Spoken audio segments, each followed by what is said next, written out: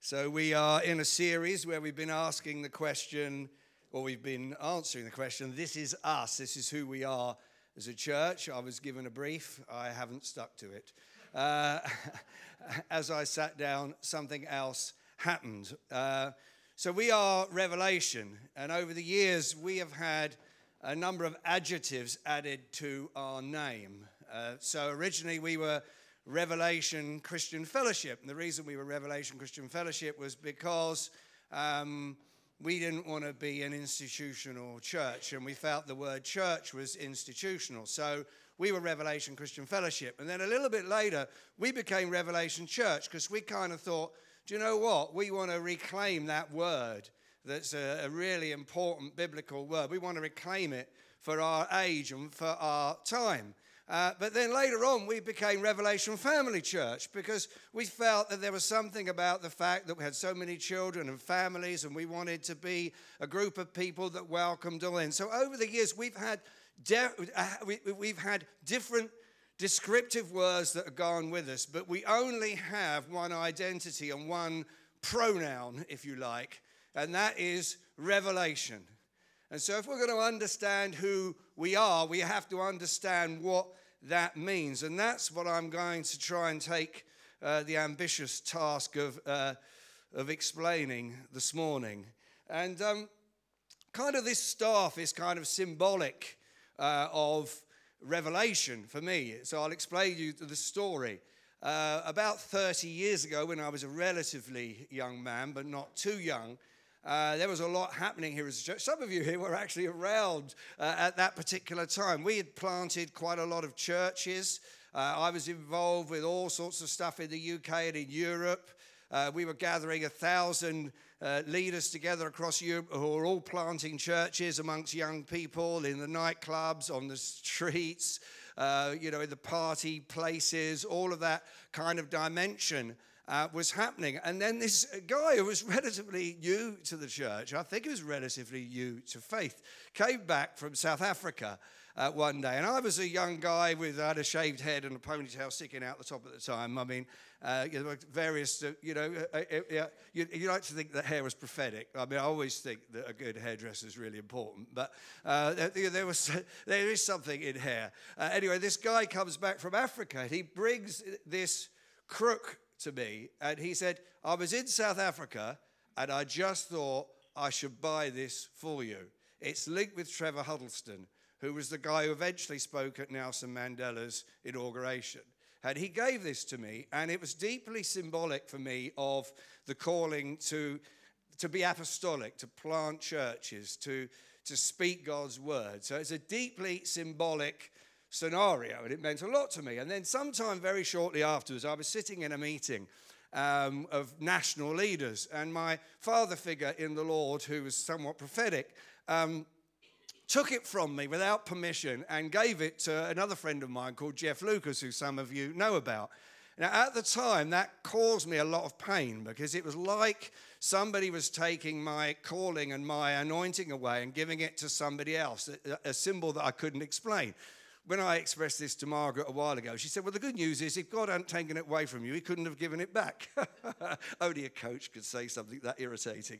Anyway, so Jeff takes this and travels with him because he travels a lot internationally. He had it cut in half, but then he lost half of it in British Airways, so he didn't know what to do with it. So it sat in his cupboard for 25 years, which was somewhat irritating. And then about, not last summer, the summer before, just before, we were going on a staff retreat to Waverley Abbey. And I thought, I'll go along. It'd be nice for the staff to have a retreat. I don't really feel retreated. I don't need a retreat. I'm sort of like, I know what I'm doing. I know where I'm going.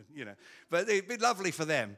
So anyway, so we go together to Waverley Abbey. And we just arrived. We're walking up the stairs towards Jill Webber, who runs the retreats there. And we are halfway up the stairs, and the Holy Spirit comes upon me.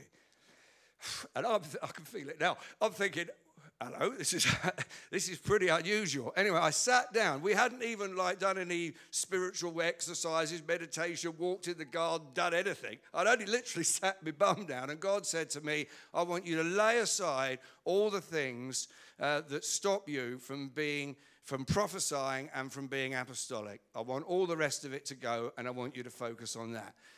That was a revelation to me.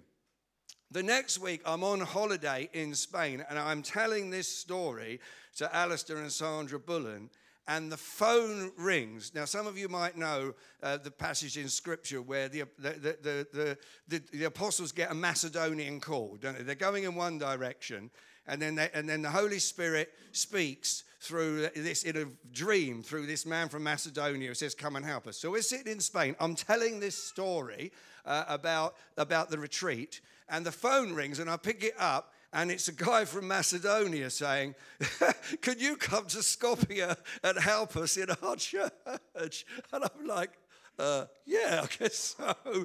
And so anyway, so we come back, and then around that time, my father figure in the faith who had relieved me of this staff and sadly died and went to be with the Lord. And I was and I was always very thankful for Gerald because he only ever did good things for me and for us. And, he's a prophet. So, there are some things that you think, I've got some questions here. But, but he only ever did good for me and I think for us as a church, those that you knew him. So, but I was going to his Thanksgiving. And, I was thinking, is there something of Gerald's mantle that he's invested in me and mentored in me that I should pick up? And I'm thinking all sorts of strange things, And anyway, we go to the Thanksgiving, and Jeff is speaking and is giving testimony to Gerald. And he said, I was woken up at 3 o'clock this morning, and I was reminded of when Gerald took the staff from Roger and gave it to me. Only Gerald could take something that doesn't belong to him and give it to someone else, and everybody's laughing because they know what he was like. It's a really out-of-the-box prophetic figure. And he said, do you know what? I was woken up at 3 o'clock in the morning, and I felt God said to me, go find that staff and give it back to Roger. So in this meeting, he gives it back to me. And so he comes to the end and tries to give it to me. And Margaret says, well, you can't. You've got to pray it over him. And not only that, Roger needs to give you the word that God gave you, which was, lay everything aside. And Jeff goes as white as a sheet. And I won't say what happened, but it was something that was incredibly powerful for him. So I only had the top bit of the staff. So I had to get it rebuilt. So I took it to this wood guy, and he took one look at it. He said, whoa, that's African wood. From about 20 yards, I can't match that. But let's put some English oak on it, shall we? So we're rebuilding our apostolic. But the funny thing is, when I got it after all these years, it sat there in my study, and I looked at it, and I thought, do I really want to pick this up? Can I really carry this? The apostolic calling, the prophetic calling, the calling to reveal the heart of Jesus. And it sat there for 2 or 3 weeks, and it got to the stage where I felt God's getting a bit irritated with it. It said, you pick this thing up. So anyway, I picked it up.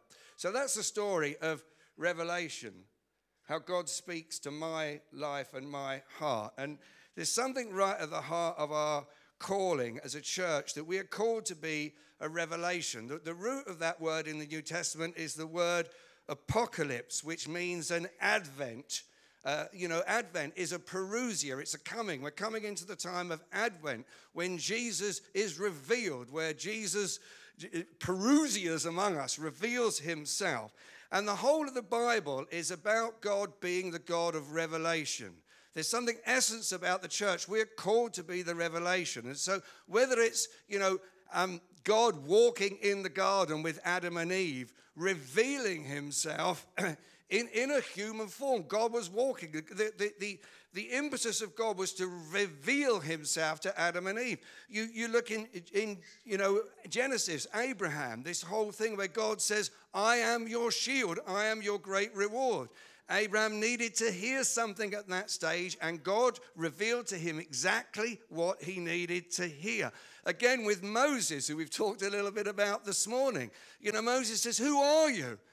And God says, I am who I am. Literally, I will be who I will be. I am the one. I am the sum total of all reality. You can't make me into your image. I am who I am.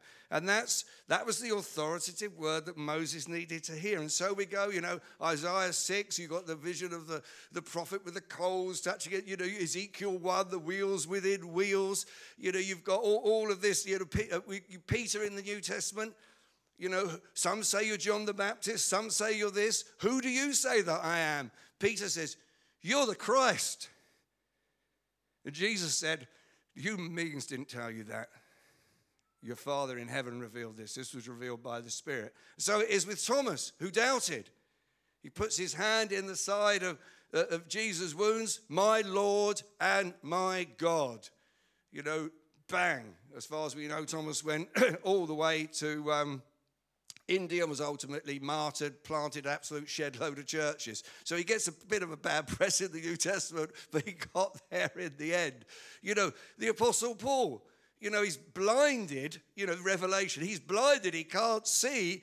And then Paul says, who are you? And Jesus says, I'm Jesus, the one that you persecuted. And suddenly he is able to see.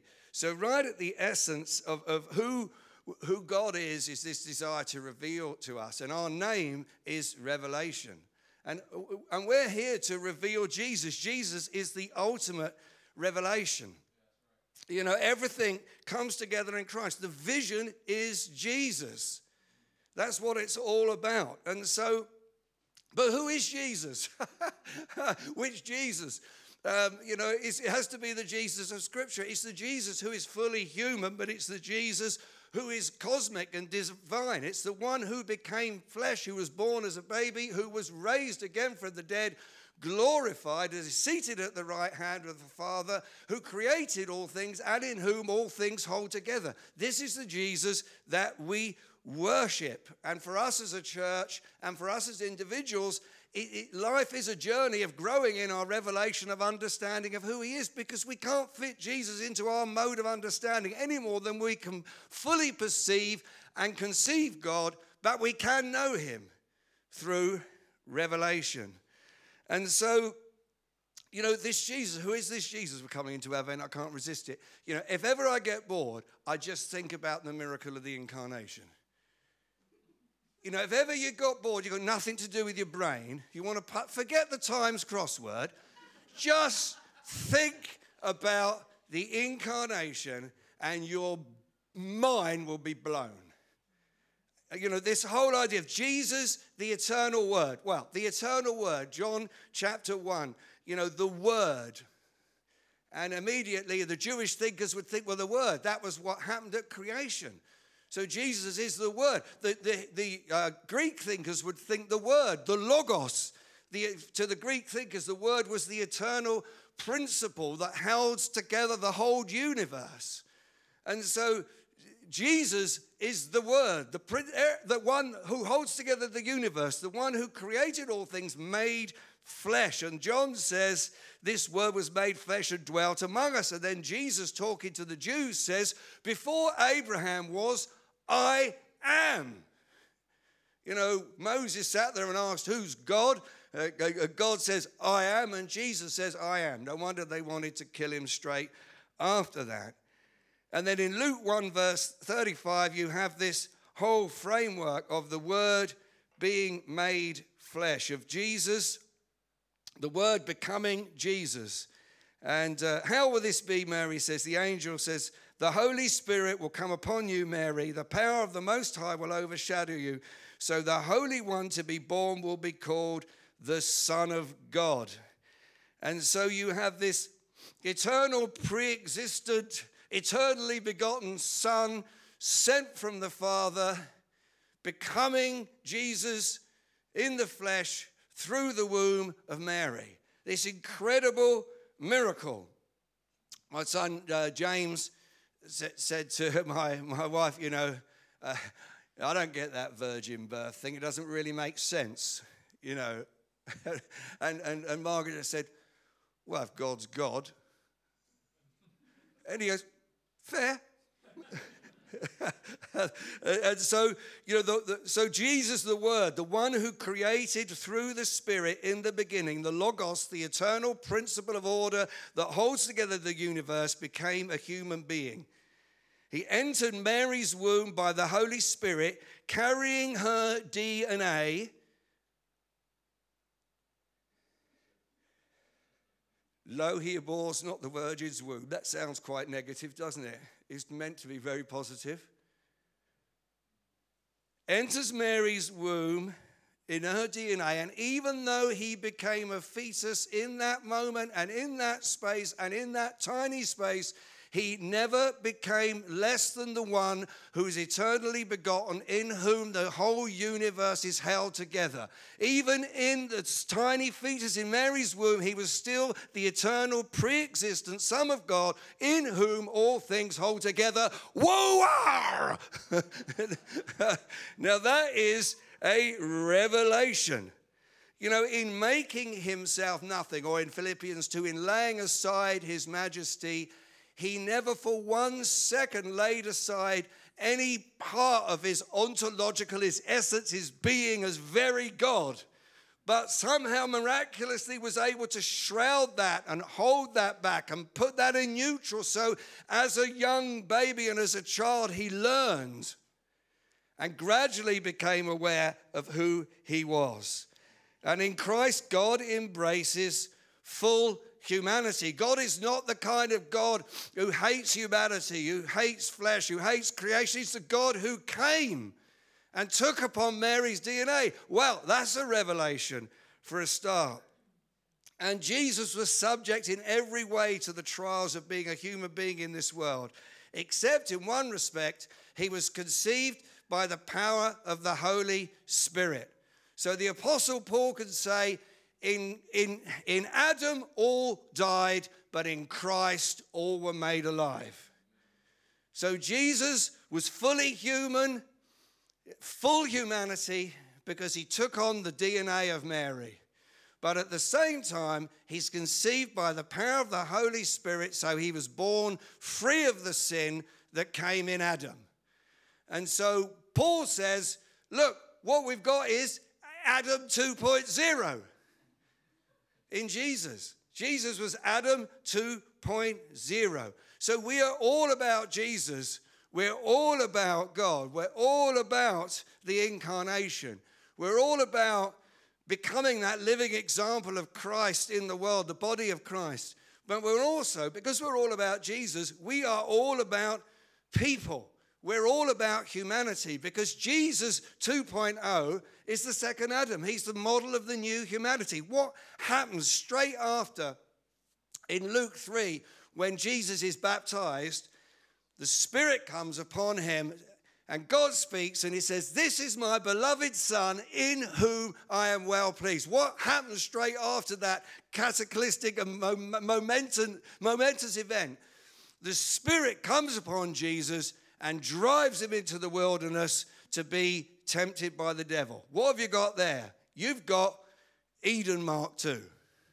The devil came to the first Adam in the garden and they blew it. Adam and Eve blew it. The devil comes to the second Adam in the wilderness and Jesus absolutely stuffs him.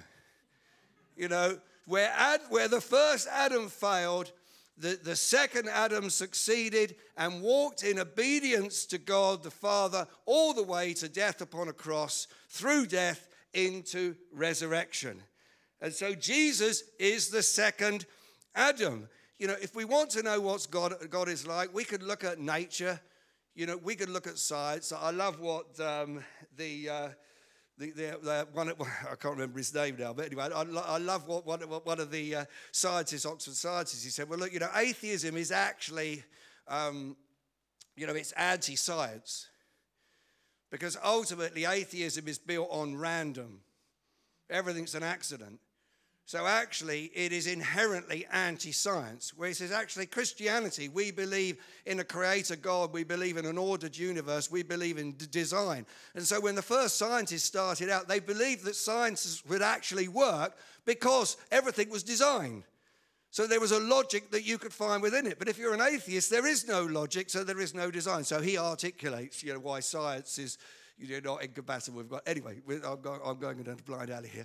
But in reality, we can look at nature, we can look at science, we can look at all of those things. But ultimately, if we want to know what God is like, we have to look at Jesus, the Word made flesh. But also, if we want to look at what true humanity is all about, we also need to look at Jesus. Because as I said, where Adam and Eve failed, Jesus has succeeded. And so in his humanity and in his deity, Jesus shows us the way. There's a revelation that we need to hold that's revealing Jesus, but that is also upholding full humanity, that Jesus shows us the way. We love people. We are here as a church to love people, to care for people, to see God's power break out, Jesus died upon the cross for the joy set before him, and we have a joy set before us, which is hundreds and thousands of people finding Christ and finding what it is to have God's purposes and God's power born in them and revealed in their hearts and revealed in their minds and beings and everything. So the whole of their lives can be taken up with this journey because Jesus has been revealed. Now, how do we know?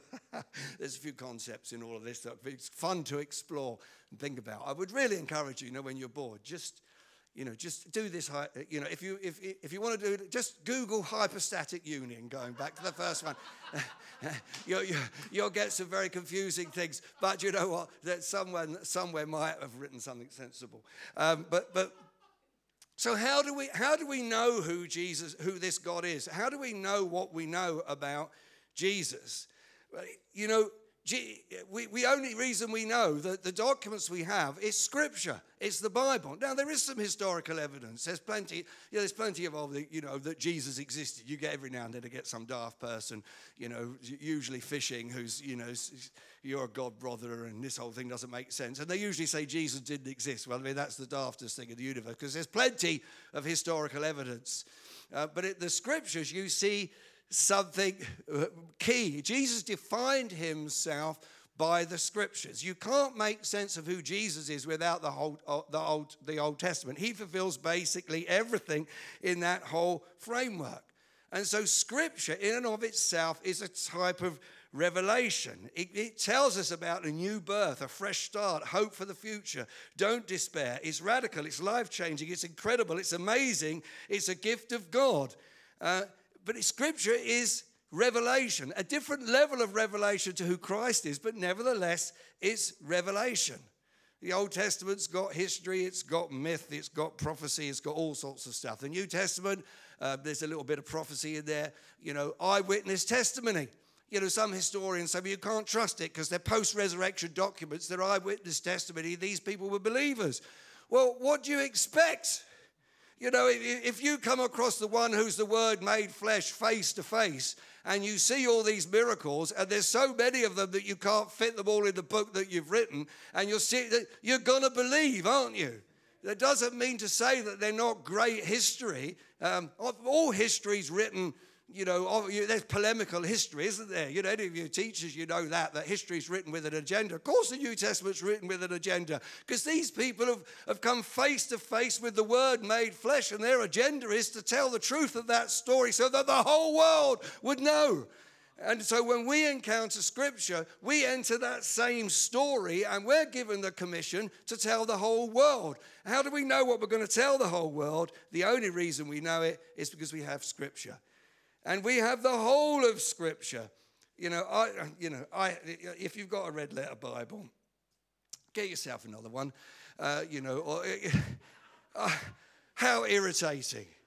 Only the things that Jesus actually said. For goodness sake, he's the Word made flesh. He's the author of the whole thing. The whole of Scripture is revelation and canon. Don't just take one. Oh, dear, it's ridiculous. And of course, what you end up with is just a small picture, whereas the whole Scripture paints the whole Scripture of who God is and who Jesus was revealed to be. I love it.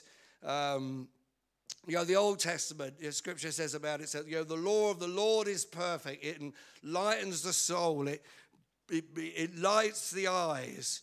It warns us. It purifies us. There's that sense of Scripture. There's something about Scripture. It's not just a normal book, right? That's what we've got to get. It's revelation.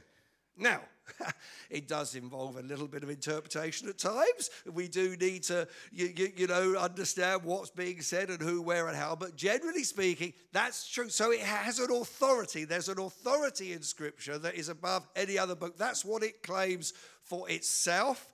That's what Jesus claims for Scripture. That's what all of those that followed him claimed for Scripture. And so we have this word that's been given to us that gives us the key to who Jesus is, that explains to us about the new humanity, that gives us a lens on ethics, morality, economics, environmentalism, the kingdom of God, how we pass on God's message to this world. And so that's what Revelation is all about. It's about this encounter with the Spirit, this encounter with Jesus that speaks now into our lives and guides our destiny. It's about the revelation of Jesus, the pre-existing Word who became a human being and who now still reveals himself by the Spirit. It's about the new humanity and seeing God's kingdom come now. It's not about just waiting until we die. It's about doing the business now. And so when we get to Scripture, first thing we do is we fight Scripture, because basically all of our upbringing and not all of it. Some of my upbringing was pretty good, but not all of it. And when I came to Christ, some of my thinking was okay. Most of my thinking when I came to Christ was out of whack. It was out of whack with God's purposes. I had no idea who I was. I didn't know why I was here. I didn't know how I could overcome the brokenness in my life. I didn't know how I could step out of the smallness of my family, my lovely parents, and but who my mum was adopted. She didn't really know who she was. She didn't even find out who her real mother was. Until later on, she thought her adopted mother was her mother, and she thought some of her friends were her friends. They weren't. They were her brothers and sisters. They knew that. She didn't know that. When my dad found out, he told her. And his adopted mother never forgave him for it. He thought, I can't get married. When I know all this, everybody... So mum didn't know what. Dad went in the war. Youngest of 12 brother came back. His approach is, I've been everywhere. I don't want to go anywhere else. How do I break out of that and find out who I really am? Jesus, the revelation of Jesus, the revelation of Scripture. When you look at yourself, you see yourself in there. But in that process, my mind had to be renewed. I had to do battle over ethics and morality. I had to do battle over things were not there to be understood. And we still battle with those things. But in the end, Scripture is revelation. As God, I felt, said to me very early in, the basic is we're incompatible and I don't change. In essence, anyway, occasionally God changes his mind a little bit. Otherwise, there wouldn't be any point in praying, would there? So Scripture... There's something about us that's doing this battle with Scripture. And, we're not fundamentalists because we're not, as my great mentor said, fundamentalism is no fun, basically mental and full of isms. Basically, fundamentalism is stupid. But that doesn't mean to say we do not believe in the authority of Scripture and we don't wrestle with it, but we do it through the lens of Jesus and the eyes of Jesus. And when we see Jesus walking upon the earth and the way he treated people and the way he responded, we have a lens. And that's how every decent Christian theologian from the beginning has always looked at Scripture through that lens. And so we have a confidence in this revelation. And revelation involves Jesus as the living Word of God, defined and revealed in the written Word of God, brought to us and born in you and born in me by the work of the Spirit, impacting, defining, weighing, testing, shaping, developing, directing the whole meaning of reality and existence. Come on!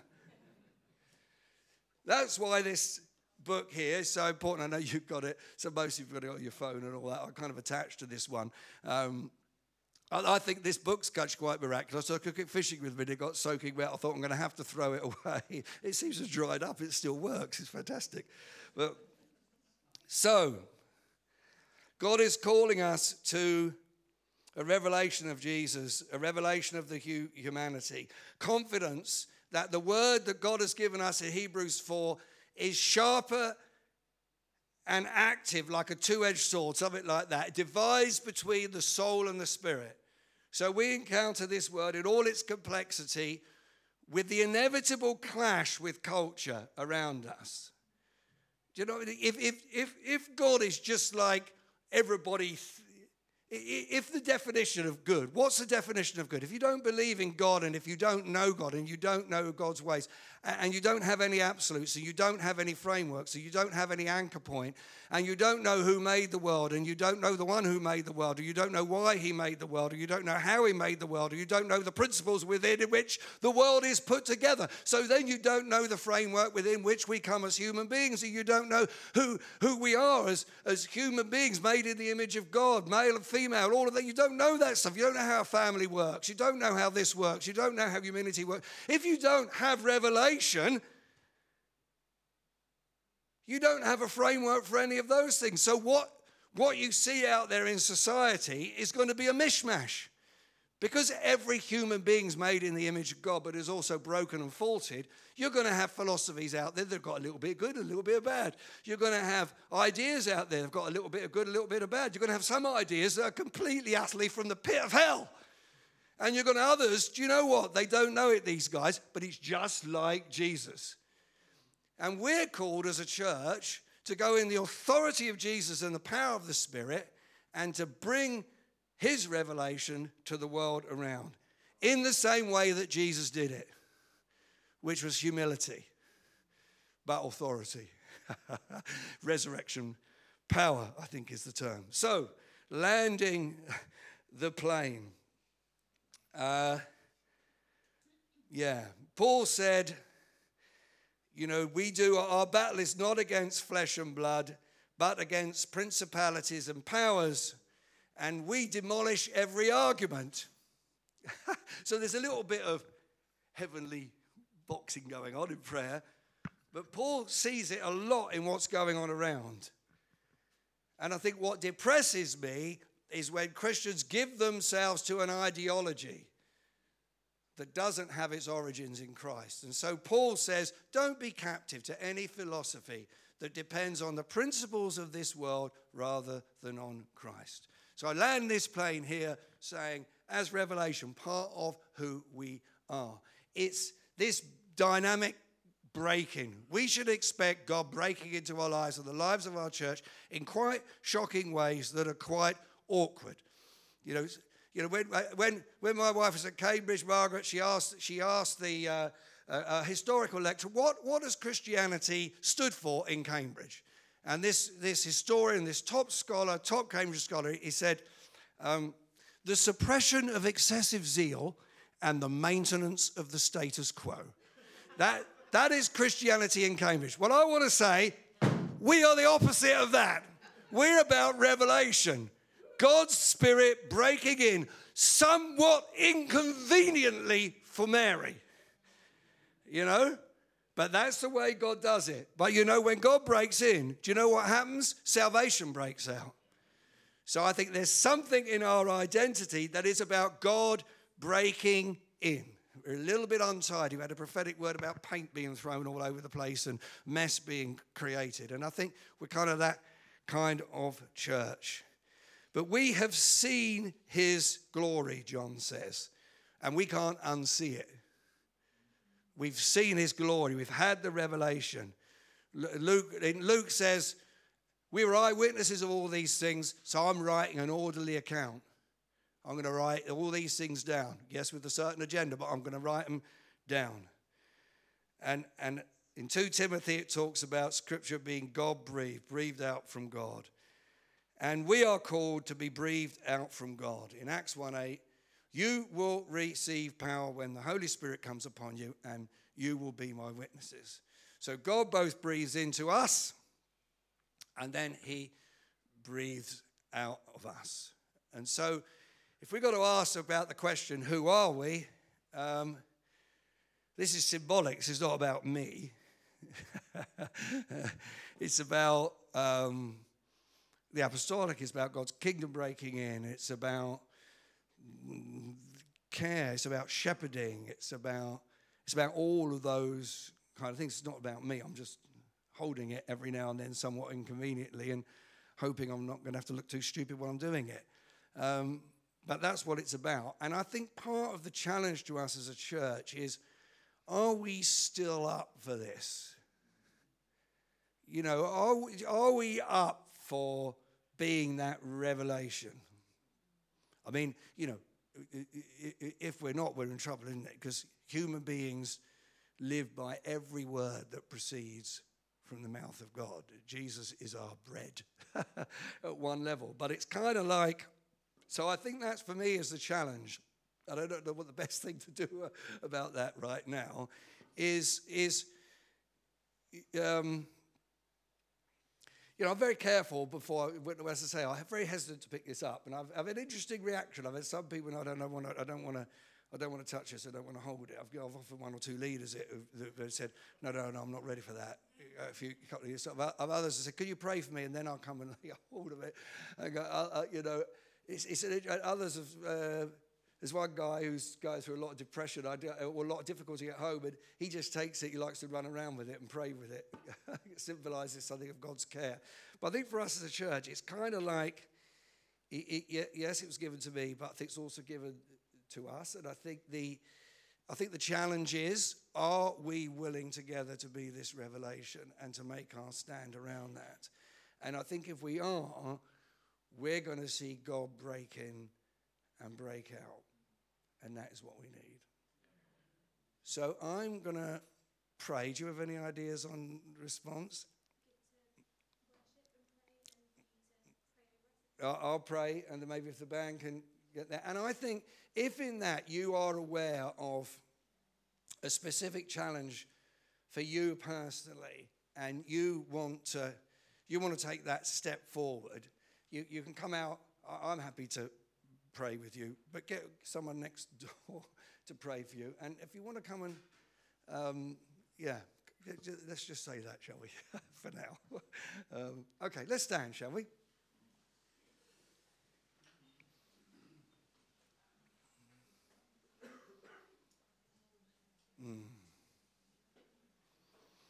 Lord, we thank you that you are so far above and beyond, and you're glorious, and that you're wonderful, that you are light, that you are truth, that you are all those things.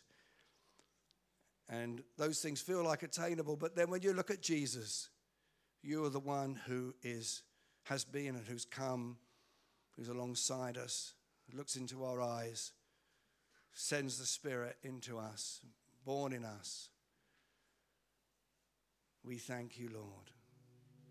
And I ask right now that you will, all of us, Lord, me included, I say, Lord, I open my heart and my life and I say, come, Lord. Come, Lord. I want to live my life for your purposes, Lord. And Jesus, I've seen you. I can't unseen you. I've experienced you by your Spirit. I submit myself to your authority in your word, even when there's certain things that I'm still trying to get my head around. Still, I yield to your revelation in Christ and in Scripture. And Lord, we love the things that you love. We love human beings. That's what we want to be about. We want to model a new humanity. We love this world just like you love this world. We love your truth.